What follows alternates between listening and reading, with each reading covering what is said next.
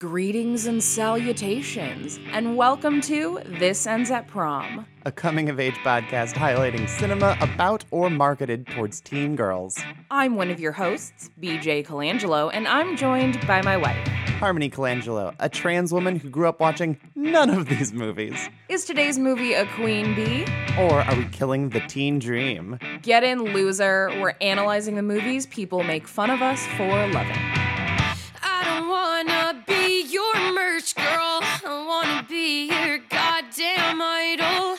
And I don't wanna have to work twice as hard for the same motherfucking title. But I realize that I probably won't be so lucky.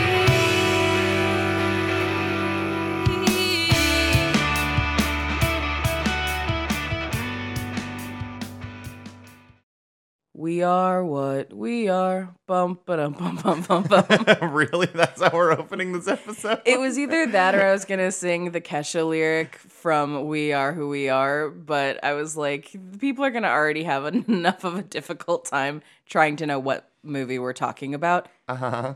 So I went with that. Okay, you know what? I'm fine with that. Hello, friends, and welcome back to another edition of Spooky Season. Arguably the spookiest of our spooky season films, depending on, how scared you are of a random man in a jumpsuit. It's very true.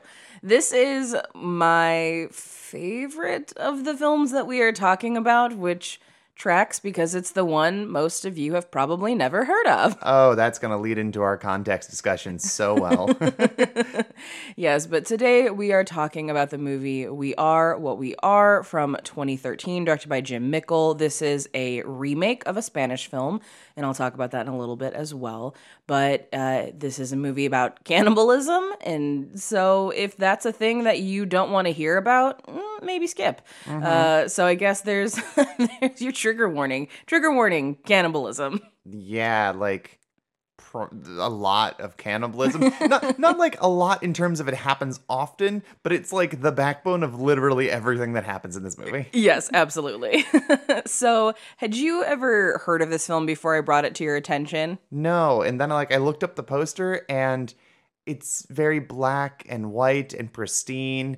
And it looks like a vampire movie. It does look like a vampire movie. I will give you that. The poster does look like it reminds me a lot of the vampire posters that they were doing for like different Asian vampire movies that came out around this time, like Thirst, where it's just like dark background, like we are making everybody glow in the dark pale. Yeah. And then like the red is really pronounced. Yeah, so that's what I thought. And then the whole movie is a lot of like browns, grays, A lot of earth tones. tan. It looks nothing like this. There's also this movie, a lot of it takes place during the daytime, which I think is great, and we don't get nearly enough of that in horror. No, I love horror that takes place in broad daylight, but this is like very overcast daylight, so it's not like bright. Yes, that's very, very true.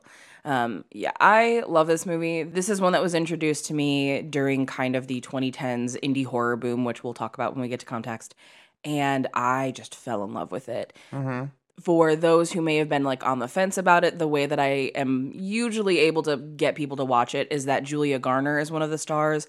She has won multiple Emmys for Ozark. She was in Inventing Anna, so she's probably the most well-known face from this movie, which is kind of impressive because she's also starring alongside like Wyatt Russell, who's Kurt Russell and Goldie Hawn's son. He's also in this movie. It's one of his first like major roles in a feature. So there's like a lot of really cool people at the very beginning of their career in this movie. Yeah.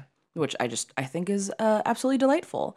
And if you have not seen We Are What We Are and you're just listening for the funsies, first off, thank you. But this is what the film is all about. And we did have to go to IMDb for this one because it is a more independent release, so Fandango couldn't help us. The Parkers, a reclusive family who follow ancient customs, find their secret existence threatened as a torrential downpour moves into their area, forcing daughters Iris and Rose to assume responsibilities beyond those of a typical family. That is a very vague way of describing what it is they are doing. Yeah, it is. And this description does sort of fit the time period in which this came out, where we suddenly started getting a little bit more secretive in the way that we are describing our movies, specifically because the internet is becoming more prominent, streaming is becoming more prominent, so things are getting spoiled and leaked a lot easier than they used to. So log lines are going to start getting more vague. And I think that that is a great way to kind of lead into forming the context of this movie. So what have you got?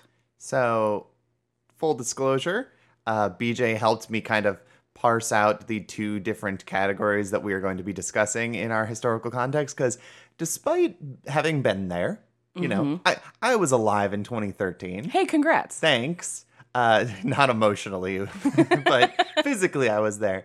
I have not seen the majority of the horror movies here because the studio releases that were getting all of the marketing and all of the buzz for people who weren't in the know were not movies I was interested in. A lot of ghosts, a lot of possession movies, just not really my forte. A lot of slow burn stuff.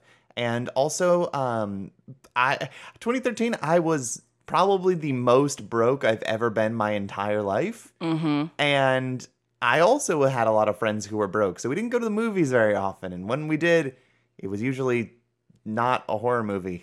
It was something else. We saw Hana or something.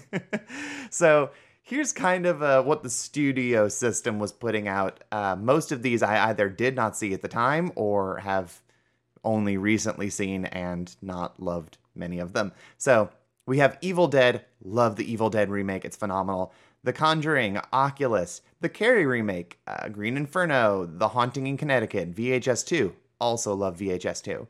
The First Purge, not like the first Purge, but like the first Purge movie. The first in the series of Purge movies. Yes, why would they name their movies like this? Insidious Chapter 2, Curse of Chucky, which I do love. World War Z, which I raged about after seeing because I hated it. Mortal Instruments, City of Bones, Horns, Warm Bodies, Texas Chainsaw 3D, the only Texas Chainsaw movie I have not seen at this point. Do your thing, cuz. And Scary Movie 5. Great. I'm glad that that's how we're ending the studio releases, a Scary Movie 5. I feel like that's the proper way to put that to bed. BJ, what can you say about the studio releases around this time? Studio releases around 2013 were chaotic for one reason and one reason only. The Walking Dead. Oh, yeah. It, peaked this year. The Walking Dead, it was released 3 years prior, so we were for the first time having a dominant horror television culture. Horror conventions became kind of unbearable for about a 5-year period around this time, because what would happen is some convention would book baby zombie number 5 from The Walking Dead, and there would be people lined up around the fucking block to meet this baby. It's probably 2 babies because that's how Hollywood works. But either way, everything just kind of got choked out by The Walking Dead. So there were not as many major studio horror releases. And that's not to say that the ones that came out weren't good. There were plenty of good ones that came out. Obviously, this is where we're getting the Insidious and Purge. These are franchises that are happening right now. But people were kind of afraid to compete with The Walking Dead, because how can you entice viewers to leave their homes and go to the theater when the show that they love every single week they can just watch from the comfort of their homes? It got really complicated, and this year is a big turning point in a lot of ways. Yes, so let's look at more of our direct-to-video films, our indie releases, which many of these I have now seen, but only since meeting you. You're welcome. Thanks. Beneath. Hell yeah. Larry Fessenden rules. God, it's killer fish movie. I love it. Cheap Thrills. Love that. All Cheerleaders Die. Love that. Bad Milo. Love that. Plus One. Love that one too. The Sacrament. Oh, super fucking love that. That is a Ty West movie. For any of you who saw X or Pearl, that's one of his earlier films. Go check that out. The Borderlands. Mm-hmm. All Hallows Eve, the movie that gave us Art the Clown, which That's the Terrifier movies for those that don't know. everyone's saying Terrifier 2 is really fun. I just have no interest. I'm sorry.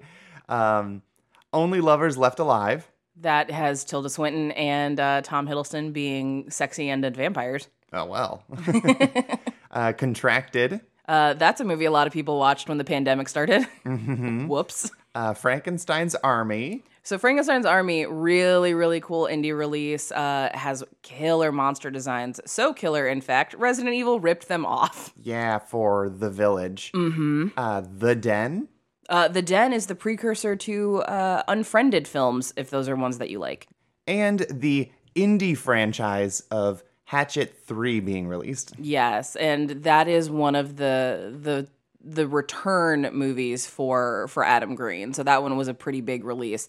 It got like a small limited little theatrical run. Like some of these indie films did get like very select theatrical, but they were not given like studio budgets. They were not given huge marketing. Like the reason that they found any success in theaters was by word of mouth and social media. Oh, yeah. I mean, even on the other side, like the studio section that I broke these down into two, some of those were more lower budget films that also just got limited theatrical runs. Right. Like VHS 2. Yeah, absolutely. And that's something that I wanted to bring up is that we are getting into a very interesting time period, specifically right here, the early parts of the 2010s, a little bit at the end of the aughts, but we're getting into the pivot from believing direct to DVD or direct to VOD was like a death sentence, because for many, many years, that's what that meant. Like if you made a movie and it didn't get theatrical and it went straight to VOD or straight to DVD, that was like a kiss of death. That was a sign this movie fucking blows. Nobody wants to watch this. We're dumping it on a physical release. That's not really the case anymore for a lot of these movies, because we're starting to inch towards the streaming world that we're in now where people prefer it. So a lot of really high quality indie films were going direct to VOD or direct to physical, and that wasn't necessarily a bad thing. If anything, it became this really fun treasure hunt for a lot of horror fans, because now you wanted to go through and find those hidden gems that were released independently. What are the cool indie horror films being released that people don't know about, that didn't get all those marketing budgets? And how can you be the one to spread the word about it on Twitter, on Facebook, on whatever other platforms we're using in 2013? And it became really exciting. This is when you would start seeing best of lists at the end of the year that were dominated by these films. They were not studio pictures. And we started getting this new generation of producers. So we mentioned Larry Fessenden in talking about Beneath. Larry Fessenden, he's also in this movie. He is a guy from New York City who has fostered a lot of the young horror talents that we know and love today. Your Adam Wingards, your Ty West, like he was involved with a lot of these guys. And that's really cool. We're starting to get like the mumble gore movement, which anybody who uses that phrase, like they hate that their movies get called mumble gore. Okay. But it's the mumblecore version of filmmaking combined with horror. That's where it comes from. A lot of like Joe Swanberg movies out of Chicago. So that starts happening. We have Keith Calder and Travis Stevens, two producers who are responsible, again, for a lot of these indie guys that are still working today. And people started recognizing those brands. They knew those names, like, oh, this is a Larry Fessenden movie. That means I'm going to really like this. And it's probably going to be really introspective and terrifying. Or, oh, this is a Travis Stevens movie. This is going to be a wild fucking ride, and I'm going to love this. Oh, this is a Keith Calder movie. Okay, this is going to be a really, really fun horror movie, but there's going to be some like really serious shit underneath the surface. And like people loved that. And all of these guys are still working today. They're still producing really good movies. And We Are What We Are falls underneath that sort of umbrella.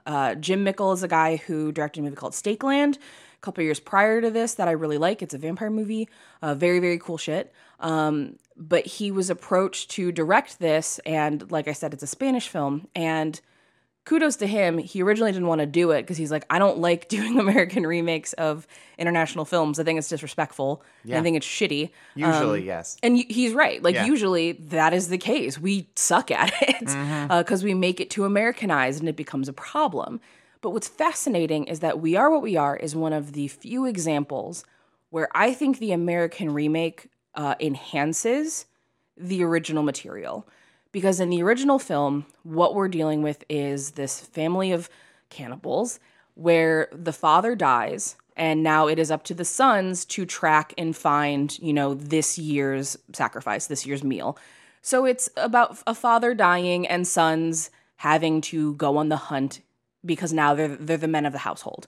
They're the breadwinners. Yeah. Like Only it's like way grosser than bread. Yes, but that's very much what's happening. And while that is absolutely a valid story, and I think a very interesting, examination of masculinity, I've seen that story. I've seen countless stories across genres where father died and now it's my job as the son to avenge him. I must go to war on behalf of father. I must be the one to bring in the food on behalf of father. Like, I have to grow up before I'm ready. I have to grow up before I'm ready. Like, yes, all of these things I've seen 100 times across different subgenres.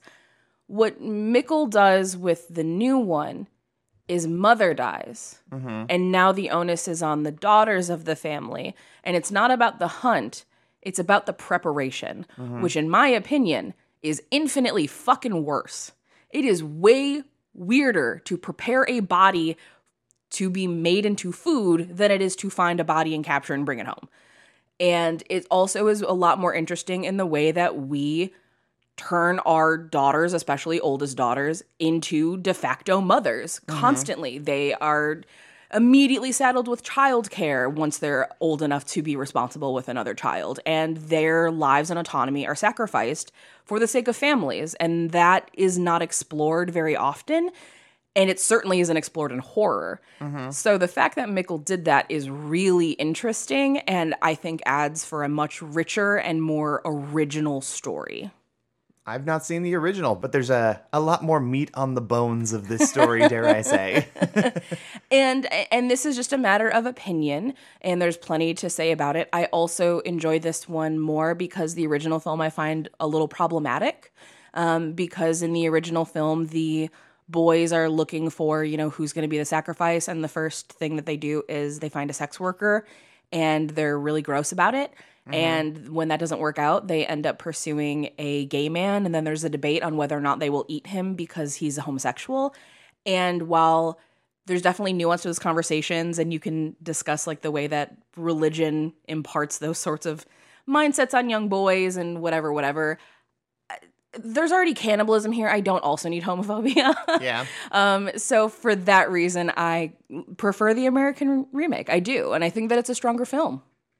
Yeah. And, I mean, of all the lines to draw in the sand, just in terms of who you're going to eat, which, like, I've definitely read studies where they've talked to people who do, like, ritualistic cannibalism in various parts of the world, and they're like, oh, no, we have standards. We don't like to eat Americans. They're gross. Yeah, we're apparently all, like, oily, gross monsters. Yeah, like, we're apparently taste terrible. So I'm like, I guess we have standards in what we eat, and, like, that's what separates us from the animals. I guess so.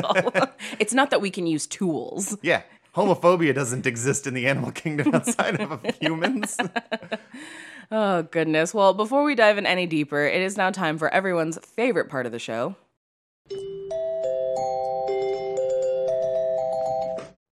Welcome to the morning announcements. As a reminder, you can support the show on Patreon, patreon.com/thisendsatprom.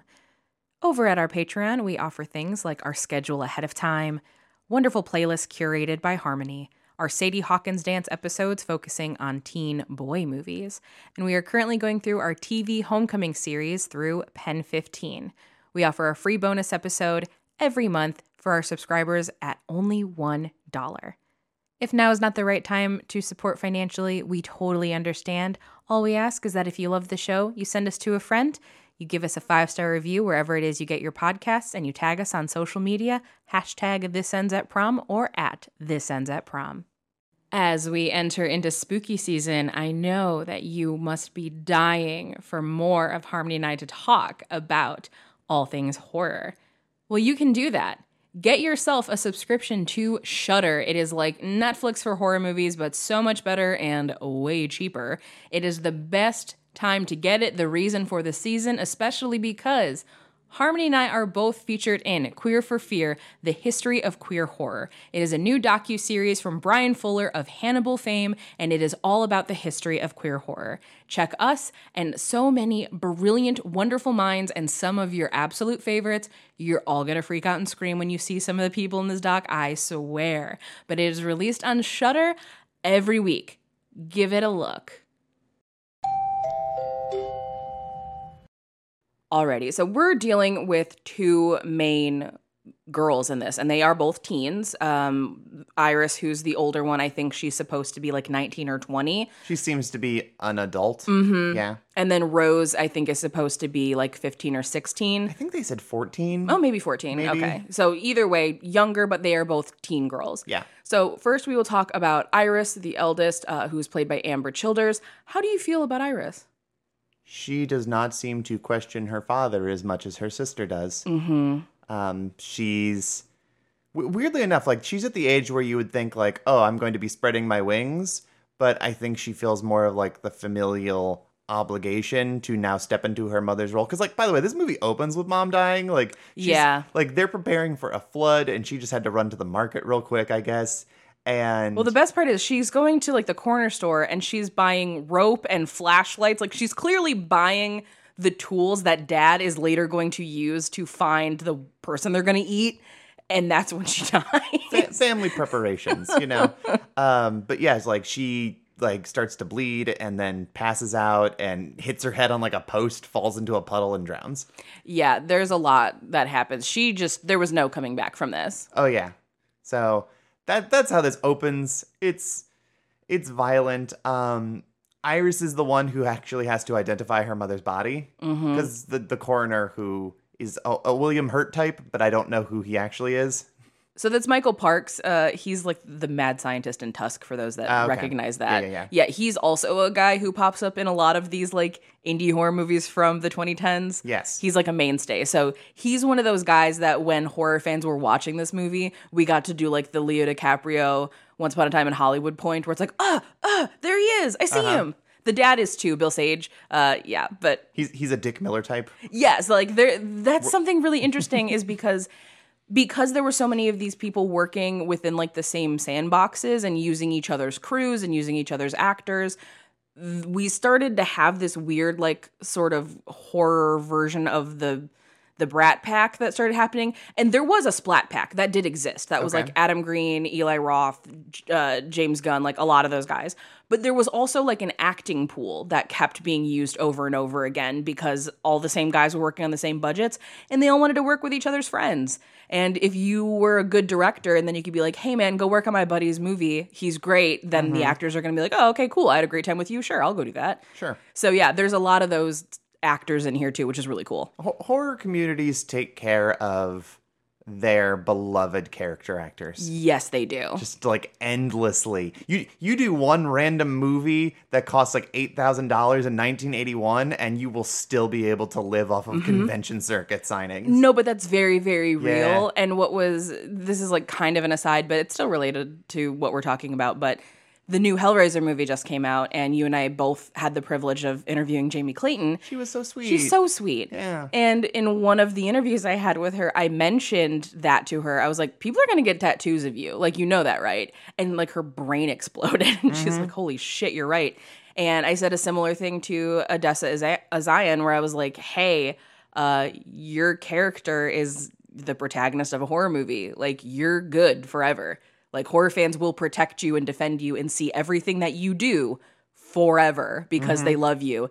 And it was a similar thing where it was like, you're not wrong because no other genre does this. We will carry on. We have kept our tradition in its purity. We do it the way that we've always done it. Iris is the eldest. It's her responsibility now. You ready for that? That's the way it works.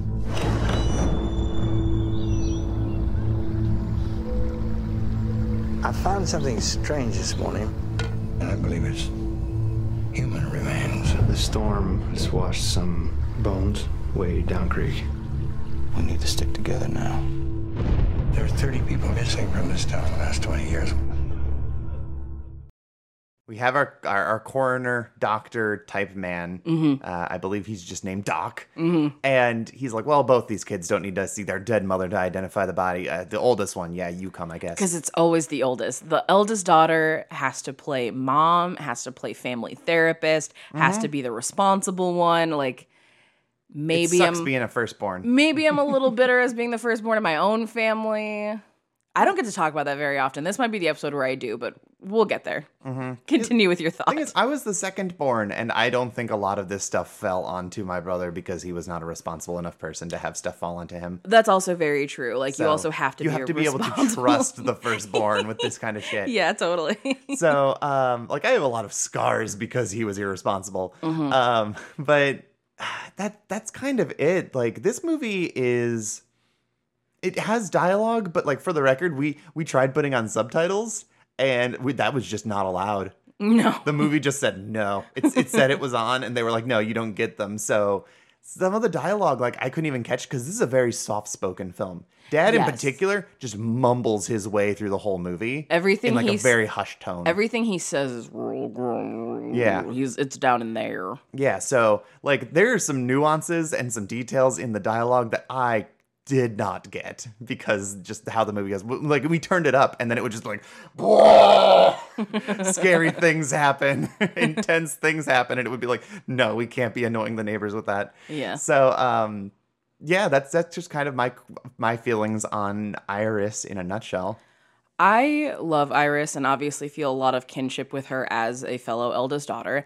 And something that I find really interesting is the point that you made about how she doesn't question dad as much as, say, Rose does. And I think that comes with age. It's one of those things where the oldest child has been in it for so long and has been a part of the familial tradition for so long that it becomes a lot harder to break those habits or be able to break that cycle because you're so embedded in it and you've had so many more years in it.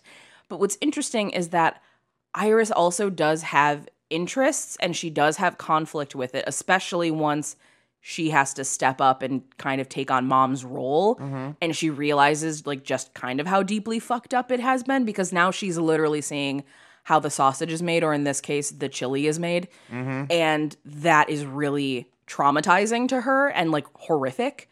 And I think that makes a lot of sense of when you're a kid, your parents do things for you and they tell things to you and you just believe it because you're a kid. You don't know any better. There's so many stories that you see on like Reddit where it's like, hey, here's the thing that my family did that's absolutely insane, but I thought it was normal. What do you mean you don't do this? Yeah, the poop knife story. Yeah, like poop knife stories, like stuff like that where it's like, what do you mean? Not everyone had a poop knife. Right, but that's kind of what's happening here, where it's like she gets to an age where she obviously knows not everybody does this, and like this is dangerous and it's a problem. But also when you've had over a decade of parents telling you this is how it has to be and you have to do this, otherwise bad things happen to our family, you're gonna believe it after a while. Well, it's there's a lot of nuttiness that happens behind closed doors with families, particularly in secluded ecosystems, particularly if they have a strong religious center. Which they do. Oh, do they ever? But they're not like Christian. They're not Catholic. This is a fringe religion. Yes, they are their own sort of repressive culture. And I am fascinated by repressive cultures. Anything to do with like The Amish. the weird subsects of Mormonism that exist. Like, I am fascinated by this. And it's specifically because I grew up not repressed at all. So this is just like an alien world to me. But it's also so fascinating because like you'll see documentaries about like the women who escaped like the FLDS, like the Warren Jeffs sort of world. And people always say things like, well, how did you not know? How did you not know that this was a problem? Why did you believe this? How could you have believed this? Because people don't understand, like when you're in that insular of a community, it's literally all you know. You do not know how the rest of the world acts. Oh yeah, think about like the people who have left the Westboro Baptist Church. Yes, where like it's Megan Phelps. Yeah, this was normal. This was your whole world. So like, why would you think that the world is wrong? Exactly. Like if everyone in your life is telling you to do a certain thing, Otherwise, bad thing will happen. You're going to listen to them because there's also this intrinsic belief that we have there's this intrinsic belief we have as children that the adults in our life are here to protect us and guide us the correct way. And so we're not going to question that, and especially if it's religious. So the Parker family, the reason that they're cannibals, and they have this like little book that is filled with a diary where everybody who has ever done the preparation has explained like what happened, who the person is, like why they did it. But when their family was first like settling or traveling west, it's not entirely clear. It's just, Something old-timey kind of colonial days. It's something Donner Party-ish. Yeah, where the family is trying to move to a new land. They are all about to suffer and freeze to death. But somebody dies and they are able to use their meat as food, and that saves their family. It saves their familial line, because then that was enough meat to like get people through. But Doinkle. Yes. Let's build a snowman. That is a Cannibal the Musical reference for those who didn't catch that. But because of that, it has now become this familial tradition. Like, this sounds really fucked, but the closest way that I can kind of compare it to is the way that so many holiday religions exist, where, the obvious answer is like Kwanzaa or Hanukkah, where you have like, oh, there was not enough oil, but it lasted 8 days, so we do 8 candles to celebrate that because that's what we needed to stay alive. That's kind of what this religion is doing. It's like, we had the risk of everybody dying, but this person died and gave us their meat, and then we were all able to survive. It was a miracle. It was a miracle. Like, it's like a fucked up backwards. Way less miraculous than Hanukkah. It's so fucked up.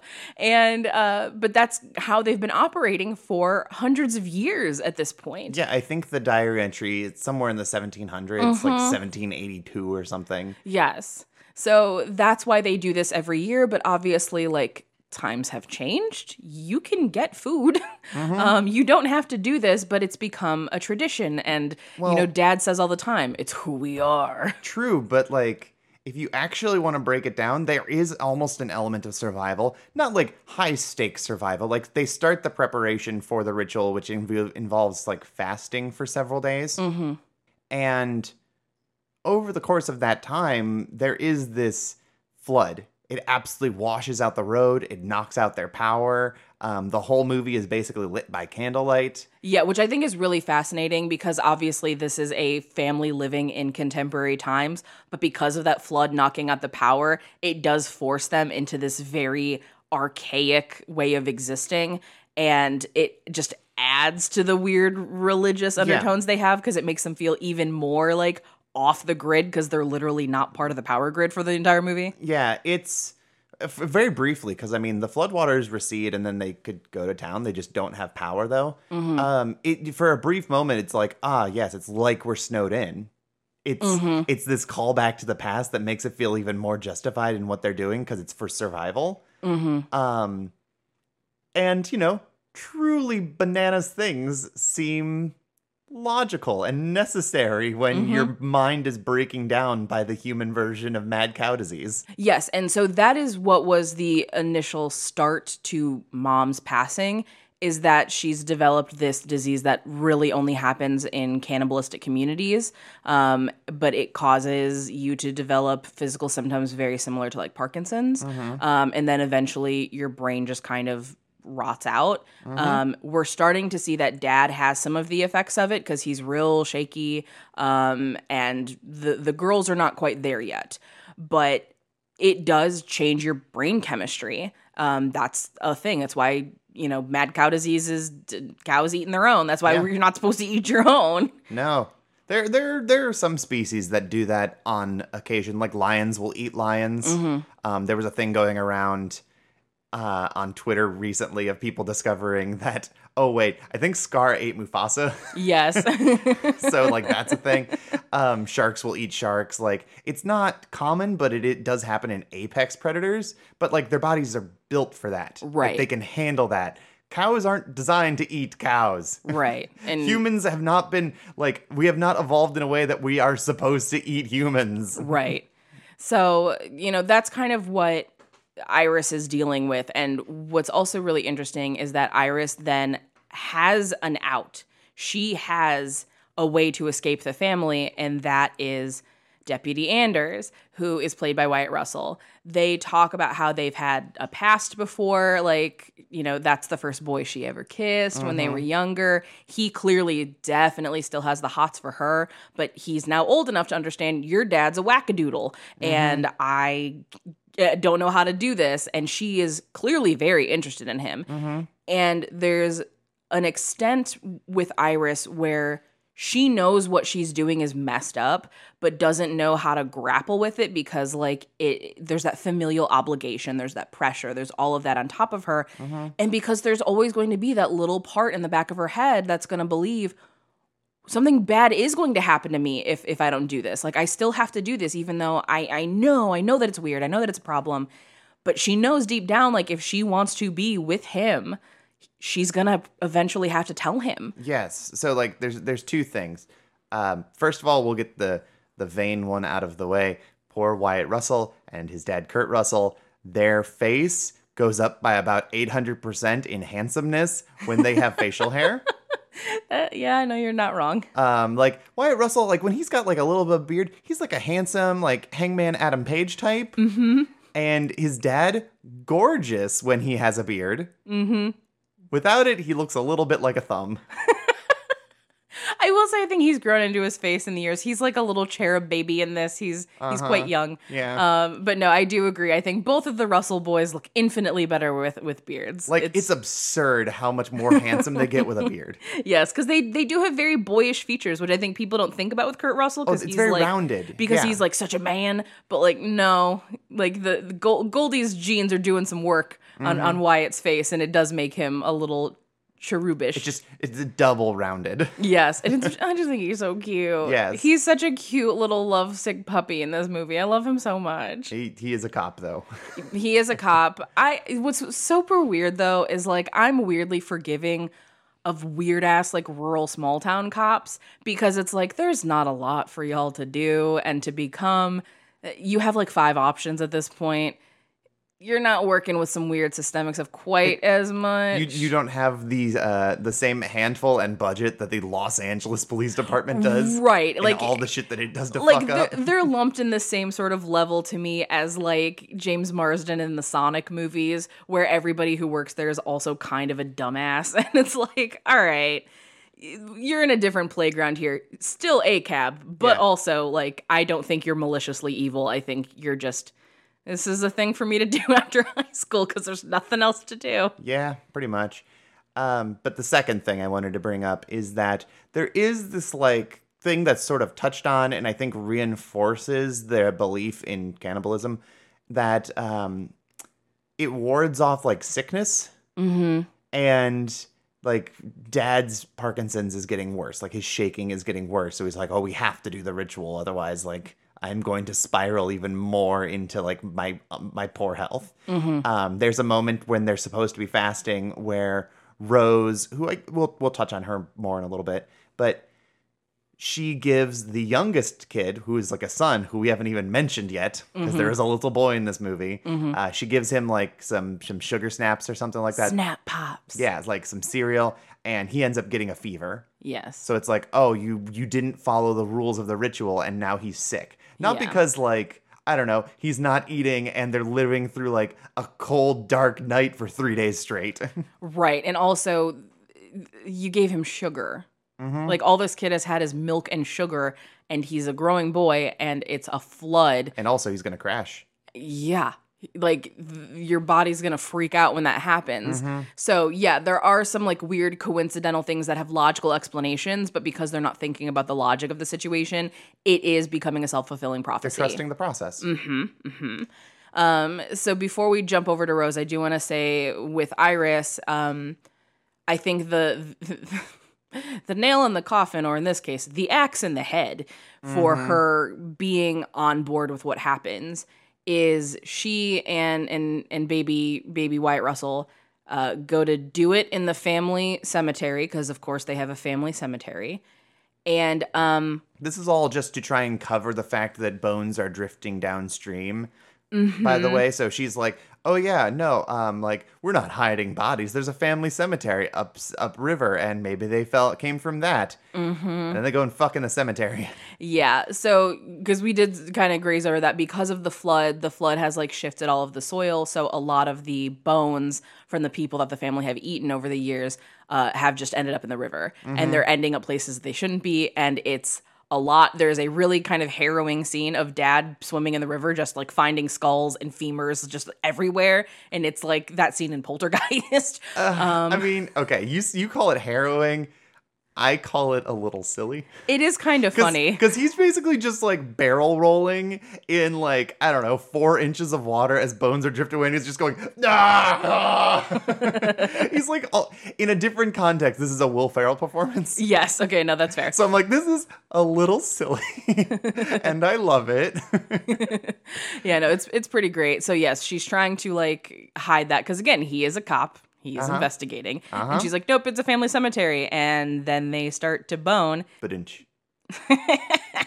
And then in the middle of coitus, dad puts an axe through his head and he bleeds all up into her face. Over her face and onto her very sad bra.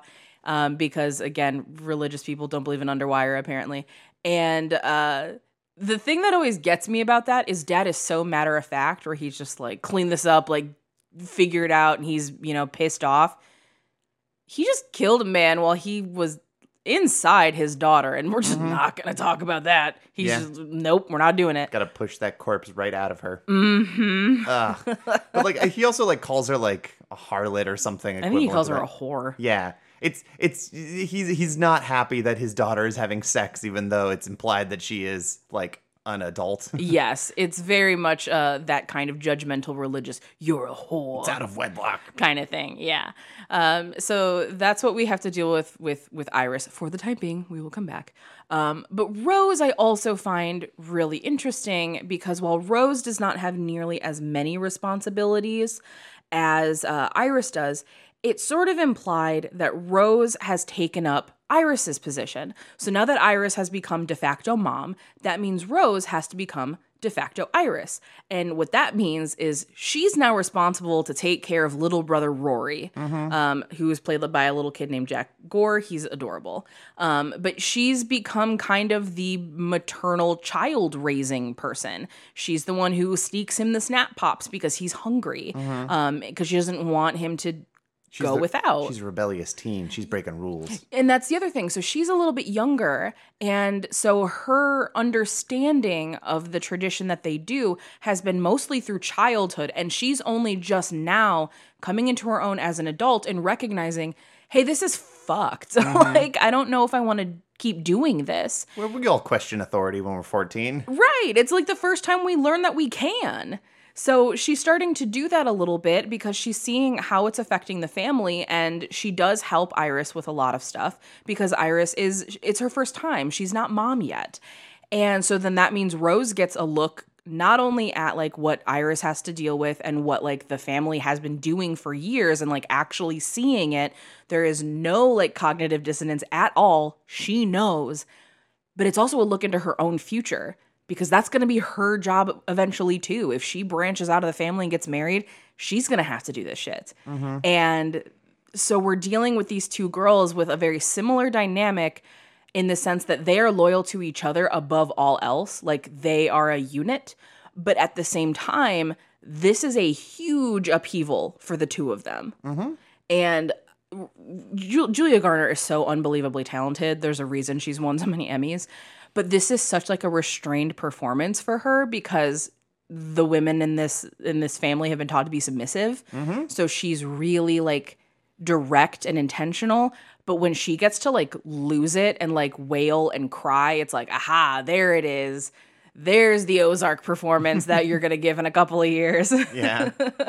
Julia Garner did so many really wonderful indie films around this time period before she like got the Ozark thing and blew up and became a huge star. Like this one, Electric Children, she's in the movie Grandma that I like with Lily Tomlin. Like really fantastic stuff. And what a great head of hair. Oh yeah. I was stunned when she let her hair down, like, over an hour into this movie. When she stops having, like, the very tight braids. Yes, because I've not seen her in anything else. Yeah, you don't watch TV. So. I don't, and I guess that's primarily where she shines. Mm-hmm. And I was like, wait, where have these curls been the whole time? And I was like, there, just under those braids. I was like, these are wonderful. I love seeing actresses with curly hair. But because Rose has sort of taken on Iris's position as like mother number 2, Yes. she also does a lot of mothering to Iris, which I think is really interesting because Iris is going through a really tough time, adjusting to her new role in the family. Obviously, when Anders gets murdered while in her, that's traumatic as hell. And Rose is the one who takes care of her. Like, they never go to their dad for any sort of emotional support. They don't go to him for anything. Like, they are both so terrified of him, but also revere him so deeply, which I think is the story of anybody who's ever lived in a repressive or oppressive society, is that you are simultaneously like in awe of and horrified of the patriarchy that exists within your community. Oh, yeah. I mean, there's almost this unspoken bond that they have throughout the whole movie that is like, it's us against the world. Very much so. And I remember when this came out, and I was like very upset about this, is because we often see the two of them sharing a bed. It's shown a lot, and they'll even have like all 3 of the kids in bed together, and it's clear that like this has become a coping mechanism for all of them of like, I'm scared, I don't want to be alone, so they are together. It's like when kids crawl into mom and dad's bed during a thunderstorm. 100%. Or you have a bad dream. Yes, but they don't crawl into mom and dad's bed, they crawl into each other's bed because they need each other. You don't trust mom and dad. No, it's like, it's very much a trauma response. And, people made all these really weird comments about how like, oh, I think there's like incestuous stuff going on between the two of them. And it's like, no, like that's not a thing. Like, don't add that here. This is very much 2 young women who are related to each other who need each other. Like, they are each other's support system above all else. They have also, they're maladjusted socially because of the oppressive environment they grew up in. Like, there's nothing queer about their relationship. They are sisters. And it's just very weird how people are so like accustomed to not be able to see 2 women together in any capacity and not view it as sexual. Oh no, some people are really fucking weird. Like, one of the biggest examples I can always think of through pop culture is all of the people who would sexualize the 2 band leaders of Heart. Where it's just like, oh, Anne and Nancy Wilson, I bet they do lesbian stuff. And it's like, dude, they're fucking sisters. What's wrong with you? It's like, it's such a weird thing that people add to it. And, they'll talk about Rose and Iris in this, and they're like, oh no, they clearly are closer than that. And it's like, how starved were you for any sort of affection or love in your family that you cannot see like platonic love between siblings exists in a world, or intimacy or affection? Like, it doesn't have to be sexual. Well, if I may interject, as someone who is socialized male, that is just a thing though. Like, you don't share beds with other men. Like, at sleepovers, you don't sleep in the same bed as like your friends who are sleeping over. You don't sleep in bed with someone unless there is like a sexual connotation to it. And I think for people who are not adjusted or not acclimated or even familiar with how like women normally interact with each other, especially as teens, especially as people who are close, they can't not see it as sexual because any kind of intimacy is intrinsically linked to sexuality. No, I know that. I know that that's like the way that people are socialized and how they're led to believe. I just think it's dumb. I agree. I just think that it is so backwards and ridiculous. But it fits with the theme of this movie where like some guys will see this and everything they've ever been led to believe by all of the men in their lives, dads, grandparents, older brothers, friends, makes them think this one thing. Yeah, like, you're right. It tracks. It does. It's I wrong. Just hate it. But it tracks. Yeah, I just hate it. Because I love the relationship the 2 of them have in this movie so very much, because sisterhood is such an interesting thing to explore in film. And I think it falls under a couple categories, one of which is obviously like the feuding sibling rivalry. One of my favorite sibling rivalry fights of like sisters that clearly love each other but also are at each other's throats is in The To-Do List. So goddamn good. Like, that sister relationship is fantastic.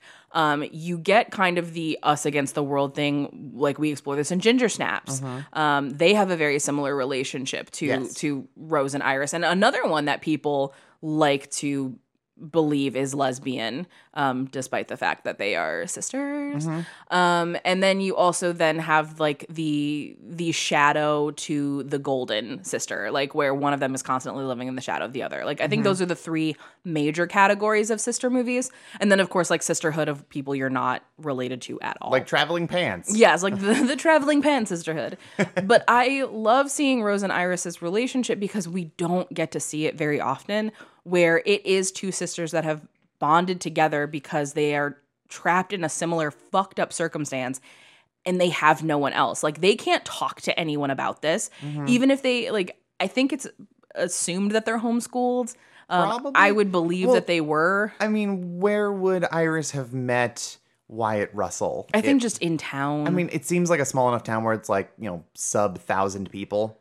Oh, that's, I think, even pushing it. Exactly. Yeah. So it's like you just see people around and you interact, I guess, with each other. Maybe like at the 4th of July picnic or something. You Right, run like- into each other. Exactly. So, I mean, they're probably homeschooled. So that means that they're even further indoctrinated.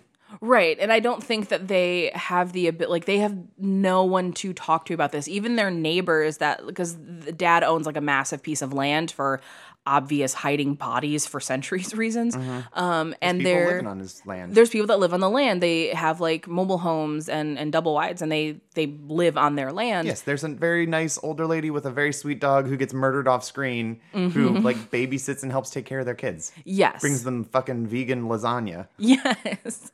There's nice people that are there. Larry Fessenden shows up as someone who lives there and then gives money and then leaves. And I think it's solely to be like, oh, hey, Larry's here. It's Hey. a cameo, and also just like I think he says like, oh, the land is like dried up or something like that. Like there's no mining money or whatever he was doing in town to make a living. He can't do it anymore, so Yeah. he's packing up and moving on. So, like, everything kind of around them feels like it's crumbling, like, from every turn, whether it's geologically because of the flood, the, like, literal The ground is is literally crumbling. sliding away. Or the fact that it seems like people are leaving the town because there's just not enough, like, money for anybody to get by on. Your facade is The crumbling. facade is crumbling. Mom is gone, so now the family unit is shifting. The girls are feeling apprehensive. They might bail on this. Like, everything feels like it's falling apart, which for a movie that is as restrained as it is, I think the stakes constantly feel high when I'm watching this, and it's because of all of those little factors. Like, this movie doesn't feel like it has high stakes in the sense of like, oh, we're watching a Roland Emmerich movie where buildings are literally crumbling around us and everything's exploding. They're high stakes in that, like, the one wrong move unravels everything. And the girls are holding the thread the whole movie. Yes. And that's just harrowing. So that's what we have with the girls. And we mentioned Doc earlier, but it's very important to also talk about like how Doc fits in with their story. So he's not only the coroner, so he performs the autopsy of Mom and discovers like she has cannibalism disease. But he has also had a daughter missing for many years. And once he starts realizing that they're this family of cannibals, he starts to realize his worst nightmare, which is that there is a very good chance that this family kidnapped his daughter and ate her. And so that puts him on like this kind of Captain Ahab style mission to get to the truth, be able to prove it, and then confront him, because like cops are not going to be able to help through this. So Doc is figuring out the truth as everything else is happening. And that also puts like kind of like a time clock on everything, is like, oh my God, when is he going to confront them? How is that confrontation going to go? What's going to happen? Because it's inevitable. He's going to learn the truth. He's going to figure it out. He's going to realize this family ate his daughter, and he's going to have to do something about it. And it's going to be messy. Tell Daddy supper's ready.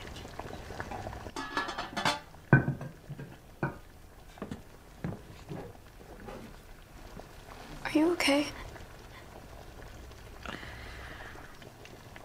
didn't know it was gonna be like that.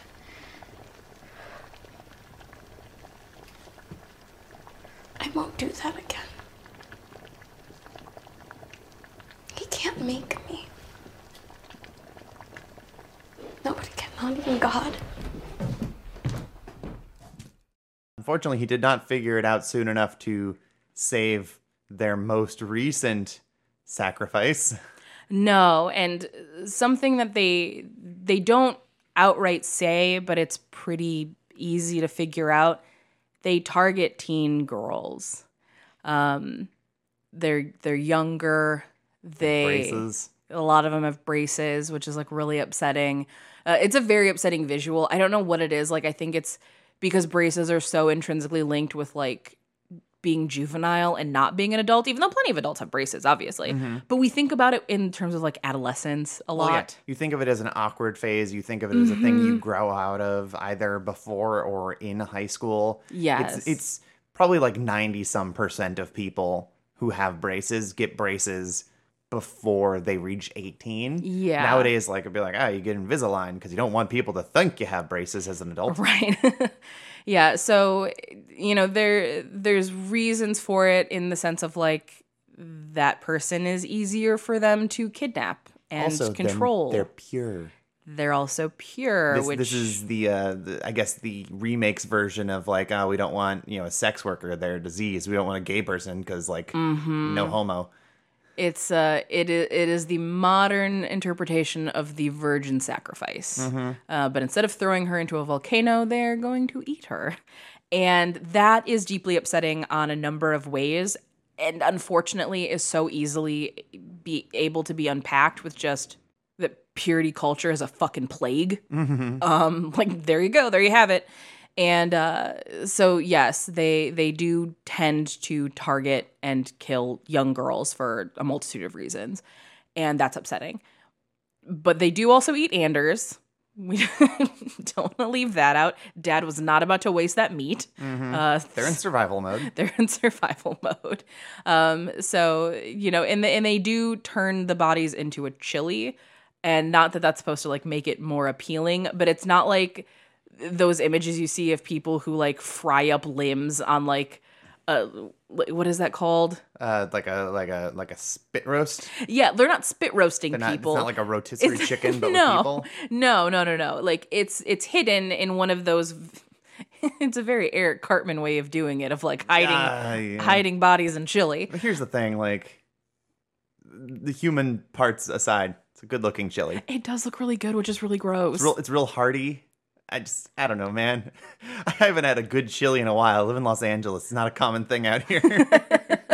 Yeah, no, that's something too. Like, I would love to talk to Jim Mickle and be like, look, what chili recipe is that actually without human? This is where we're just going to find out that it's it looks like, really good. We're going to find out that it's like dog food, probably. Maybe dog food, or it'll be like, oh yeah, we thickened it up with glue or some shit like that. Like, where it's like, oh, this is just Hormel from McCann. Exactly. Whereas those things that we find out where all the beautiful food you see in commercials, it's like, oh yeah, that's not ice cream, that's mashed potatoes. Right. Because it just needs to look good on film, so it's like some bullshit. Right, but it's just like when we did my cocktail book, we needed to thicken up a thing and we didn't have any milk, so I ended up putting lotion in one of the drinks for photograph purposes. Right. It looked great. It's just, don't drink it. Right, just... But what does it say about us that we both had that thought watching this movie about cannibalism of, damn, that does look like a good chili, though. It means we're fucking pieces of shit. What? Like, aesthetically, it's a handsome chili. It is a handsome chili. Like, whoever was in the art department, kudos. It looks delicious. Yeah. I mean, it works for the movie, because if you made a really unappealing chili, then it's like, I don't know, it would make it worse. Because then it's like you're forcing these kids to eat, like, an ugly, homely looking chili. You don't want You don't want them to eat schlop. You want to have this certain level of separation where if you didn't know... it would be fine. Yes. No, that's a very, very good point. So everything kind of culminates with all of the stakes reaching a critical mass. We are at the point of no return. They've got to go through with the everything, which they do, and they sit down for their ceremonial dinner, and Doc shows up. And all hell breaks loose. They have a showdown. Doc has brought a gun. Some Dad No has Country a gun. for Old Men thing where they're sitting at opposite ends of the table and it's like a Western. Yes, that's a very good way to put it. Like it does feel like a standoff. Mm-hmm. And so then that happens, and you think up until this point, like the girls they're gonna leave, they're gonna take out Dad, they're gonna peace out, they're gonna take their little brother, and they're gonna go. And they do take the little brother and go, but not before eating their own father. Just raw. Well, there is a showdown that is extended past this. Yes. Where like Doc gets shot, Dad gets shot. Doc does not double tap him. Even it's like, oh, dude, no, he's clearly fine. You hit him in like the shoulder. He is not dead. He's getting back up. And then they have a very Shining kind of chase. Where it's like him running through the fucking night, and that's where he kills the dog. That's where he murders the very nice lady. They're running in the rain. The kids are screaming. Tommy! Yeah, it really is like The Shining, though. Yeah, and maybe it's that I don't get scared of movies, so I'm distracted by things, but also it could play into the fact that this kid is just kind of like, you know, all this is normal ass stuff. He doesn't see anything wrong with it. But like when they're hiding in this like babysitter lady's RV and Dad is like breaking in, the kid looks very bored. Yeah, I think he's also feverish too. Like this kid is sick. He's getting dragged out in the rain. Everything's chaos. He's and very non-responsive in this scene. Yeah, no, and I just keep looking at his face and I'm like, what's wrong with this kid? He's in shutdown mode for sure. Like He's disassociating. He's disassociating. He's out. But then you have him being held by Rose, who is Julia Garner, doing a Julia Garner, just every emotion laid bare in front of you. So yes, there is like that extended chase. They end up all back at the house, and the girls look a fucking mess, especially Iris. Like Iris is tired. Her eyes are beet red because she's been crying for days, and she had to pull a dead man out of her. Yeah, she's been through it, and she had to prepare. It's insinuated she had to prepare his body for this meal, and so like you know, there's a lot going on here, and what's just so interesting though is that they are what they are, and they still eat Dad. Like that's their way of taking him out. They know that Dad is bad and they need to get out of the situation. And the way that they choose to do it is to eat him. And so they bite into him and they take him down. Rose is the one who starts it, actually. Yeah. She goes straight for the neck. Yep. And just takes him out. And then, you know, Iris is going after his forearm and they eat Dad raw. And they do it in front of Doc. Who they know, like, he's dying. Yeah. He's not making out of this. Whatever. But he's sitting there in the corner like, dude, what the fuck? Yeah, he watches all of it. And then, like, in a weird, very depressing sort of thing, Iris was wearing a hairpiece that she realizes, after Doc points it out, belonged to his daughter. So he gets it back at the end. And that's how he dies, is with his daughter's hair clip. And the kids leave. I mean, he got closure. He got closure, I guess. But these kids got closure. Like, there definitely is this feeling where I think Rose isn't as okay with eating Dad, where she's like picking at the food in her mouth. She has this almost look like, I'm thinking about spitting this out, but I'm not. But I'm thinking about it. Yeah. It was means to an end for her. Absolutely. Like, she killed him just the way that she did in, like, pure gothic poetry of, like, this is how Dad has to die. And then what's interesting, though, is that when they leave and they're driving away, Rose has the book. And that's your implication. Like, they're not done being cannibals. Like, they're going to continue being cannibals. This new generation's going to start their own tradition. Yeah, pretty much. It's like, that's the implication. Or there's just very much like that no one could ever see this book. Like, people can never know this. But I think it's left to your own devices. Yeah, I think we're supposed to take away that they're going to continue doing this. And I think that is such like a weirdly powerful message in the way that, like, I don't want to call it generational trauma because that's like the easy buzzword that gets thrown around a lot, but for lack of a better term, generational trauma, in that they have left this oppressive society. They have left Dad. He is gone. Mom is gone. They no longer have any ties to that world, and yet they're still going to carry on this tradition because there's this belief that they have of like, well, this is just who we are. We are who we are. we can't change that. This is who we are. And that's so bleak and heartbreaking because I think so many people, and you could apply this to any number of things, but I think it is such a that is such like a closeted queer way of looking at things, of the amount of people I know that were raised in like very religious households, but I know they're gay. Like, I've met them, I've talked to them, I know that they're gay, but they refuse to allow themselves to like be anything other than the good Catholic, the good Christian, what have you. And they just completely abandon any possibility of being something different, something better, something truthful, something more authentic. Because this is who I am. I'm a religious person. Or like, I know people who are out to their friends but not to their family and will never come out to their family. And while everybody makes their concessions where they can, it's just so heartbreaking because I'm watching these kids drive away with this book, and in my heart of hearts, it's like, but you're so much more than cannibalism. There's so much more to you, and you don't have to continue this tradition, but they're going to because they feel like they have to, because they need deprogramming. Well, yeah, what else do you have? Right. Like, this is one of those situations where, like, even removed from queerness, even removed from cannibalism, there is, I don't know, what's, like, expressions like, you can take the boy out of the country, but you can't take the country out of the boy. Right. Like, there is a part of you, even if you go through all of the measures to deprogram yourself or expand your worldview or what have you, there is still a part of that in you. Because it's how you were raised, it's how you were influenced, and it's what you do with it. And I don't know, maybe the larger world is too scary. Maybe they just don't know any other way to live because this is all they've ever known. There's a lot of things that can go into it, but maybe they just don't even realize that there's not really another option.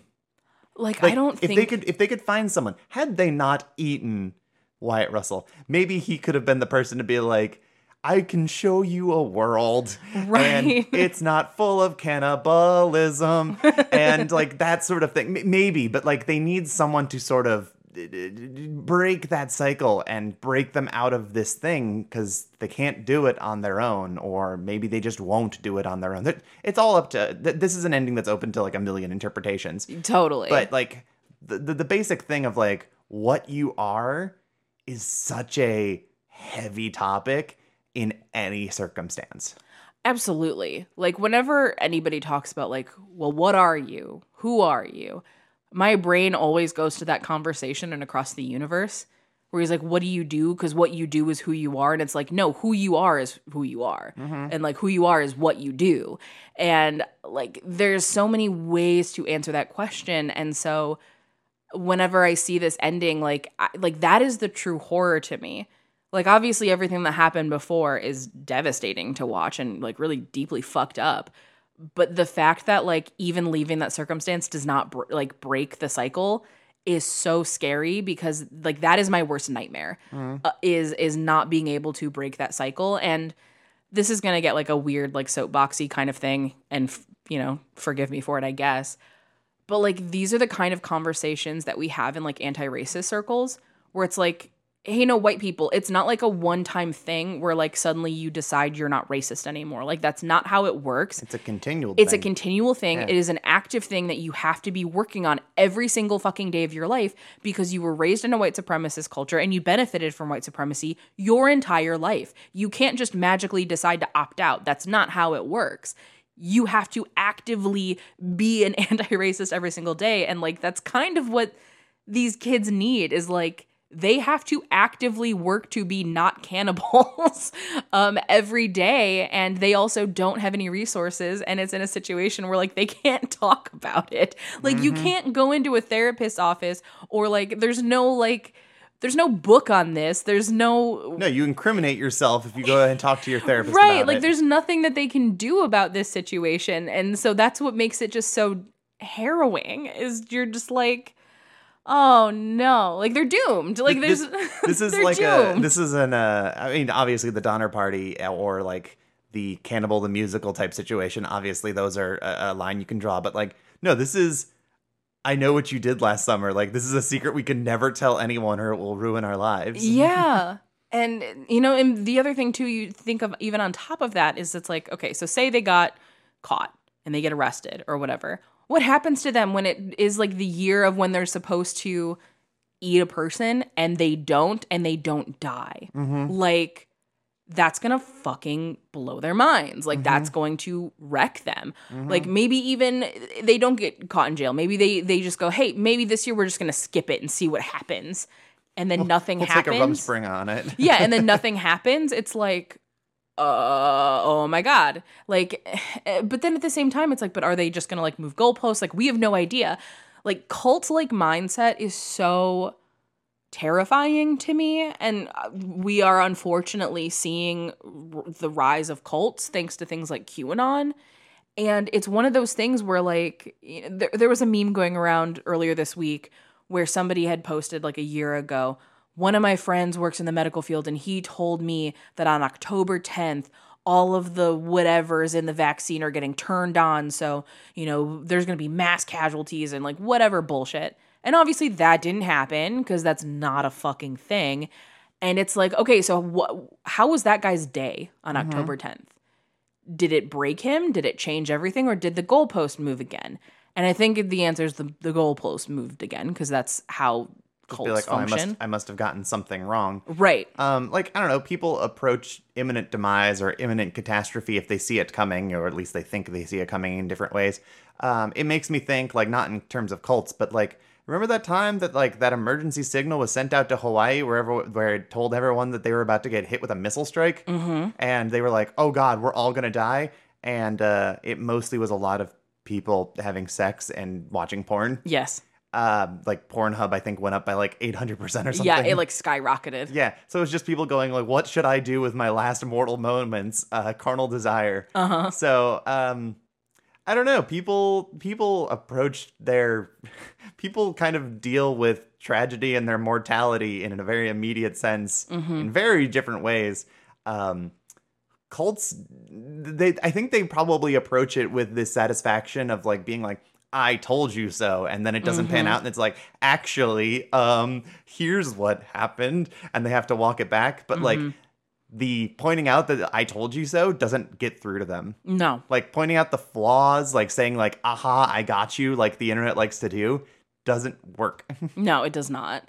And, you know, I can't help, but when I watch this movie, I do think about the amount of women that get suckered in or born into cults. And like, when I say suckered in, like, that's not to be like, haha, they're suckers. Like, that's rude and really dismissive. Like, they've been horrifically manipulated. But I think about those people when I watch this movie. And obviously, like, it's a horror movie, so cannibalism, it's what's being used instead of the traditional weird sex culty stuff that we see all the time. But it's just so alarming how common it is. And like, there was a thing going around on TikTok the other day, and I do want to shout out to a friend that we met, Dana, who works over at Tumblr. And Dana said their new favorite thing is that instead of telling people they saw something on TikTok, is saying, oh, I read this article the other day. So that they don't have to admit that they got their information from TikTok. It has more legitimacy. Because it has more legitimacy. Even though there are plenty of people doing like really legitimate, good research and work and presenting it on TikTok because that's the way to get it to the younger generation now.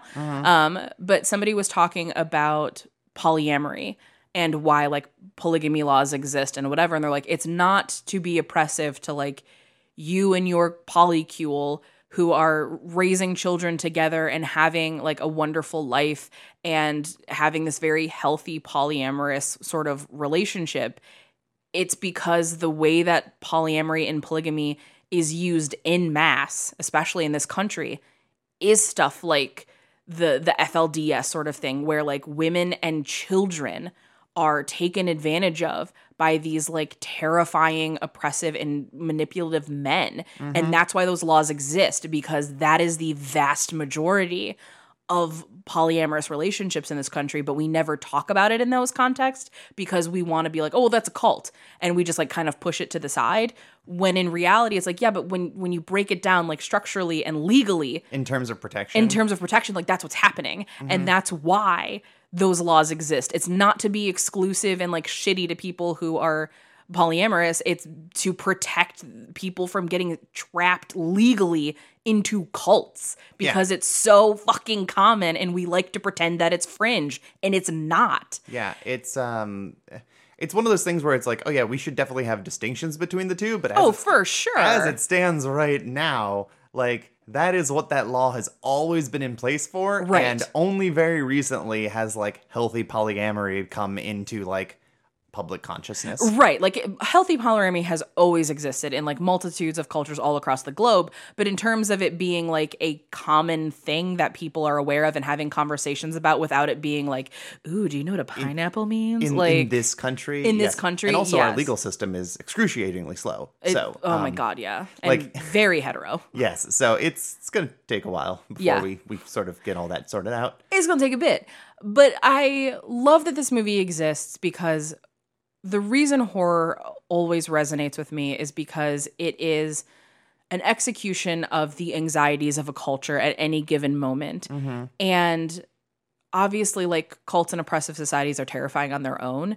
But to see it formed through this lens where the ultimate crime is like cannibalism and the complications that it leads within familial dynamics, social dynamics, I think is so interesting. And it's just a shame that this movie kind of got slept on when it came out. And that's one of the reasons I wanted to talk about it for the show. I'm fully aware this will be our least listened to episode of Halloween. I know that. But for those who watch the movie and hear this episode and seek out this movie because of it, like my job is done here then.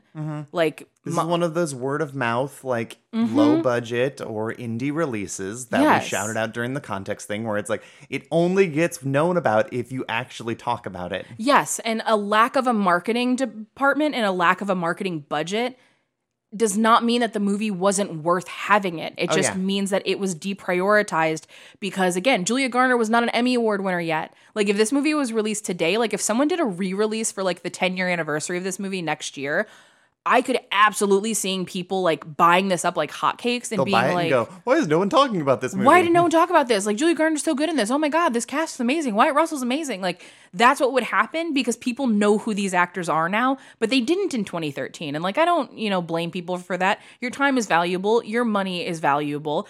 You don't have to like take a risk with everything. I get it. But like, it's been a decade now. This movie fucking rules. Let's talk about it. So I think that kind of takes us out on We Are What We Are. So Harmony, the question remains.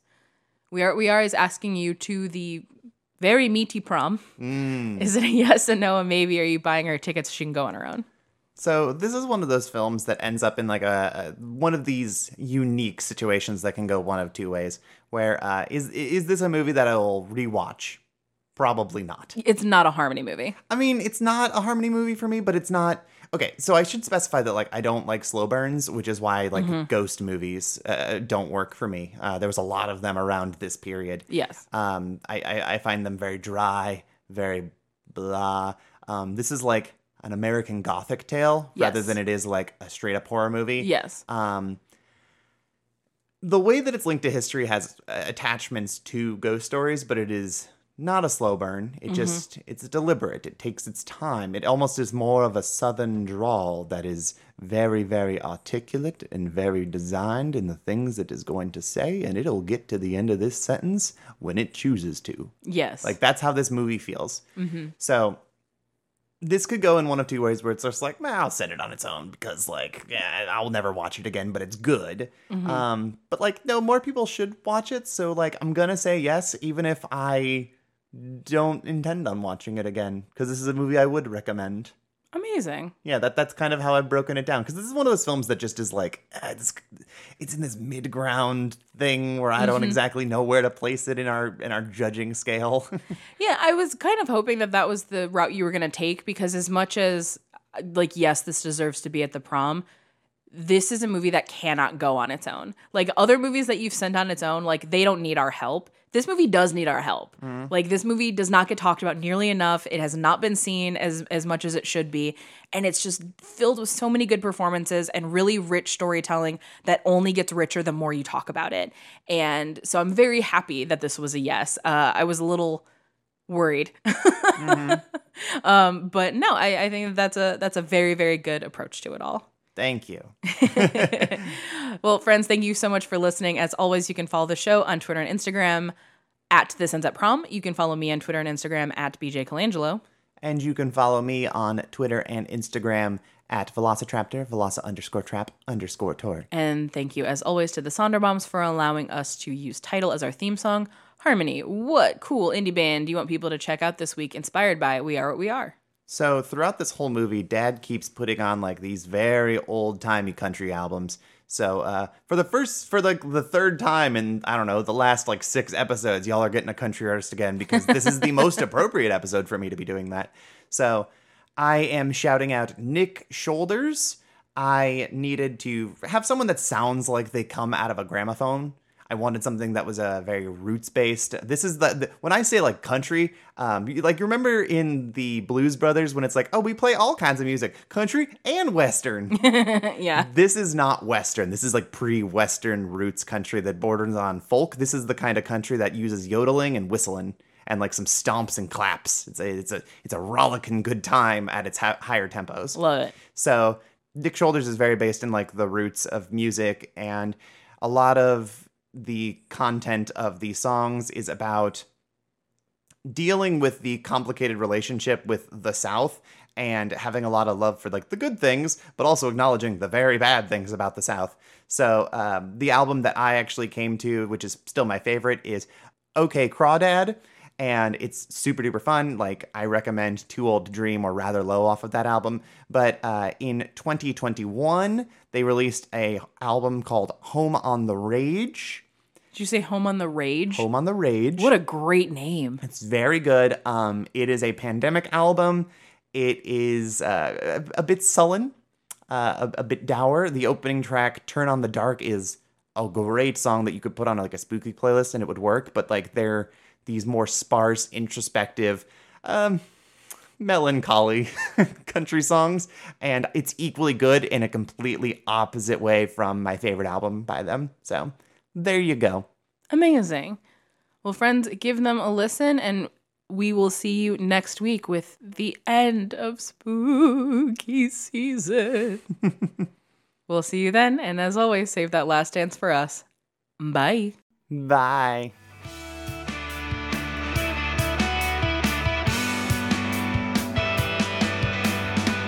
What's more modern than a female rock star? The kind you wanna picture on her knees. I don't plan on being anyone else's, so I'm not a priority. But I realize that I probably set my sights too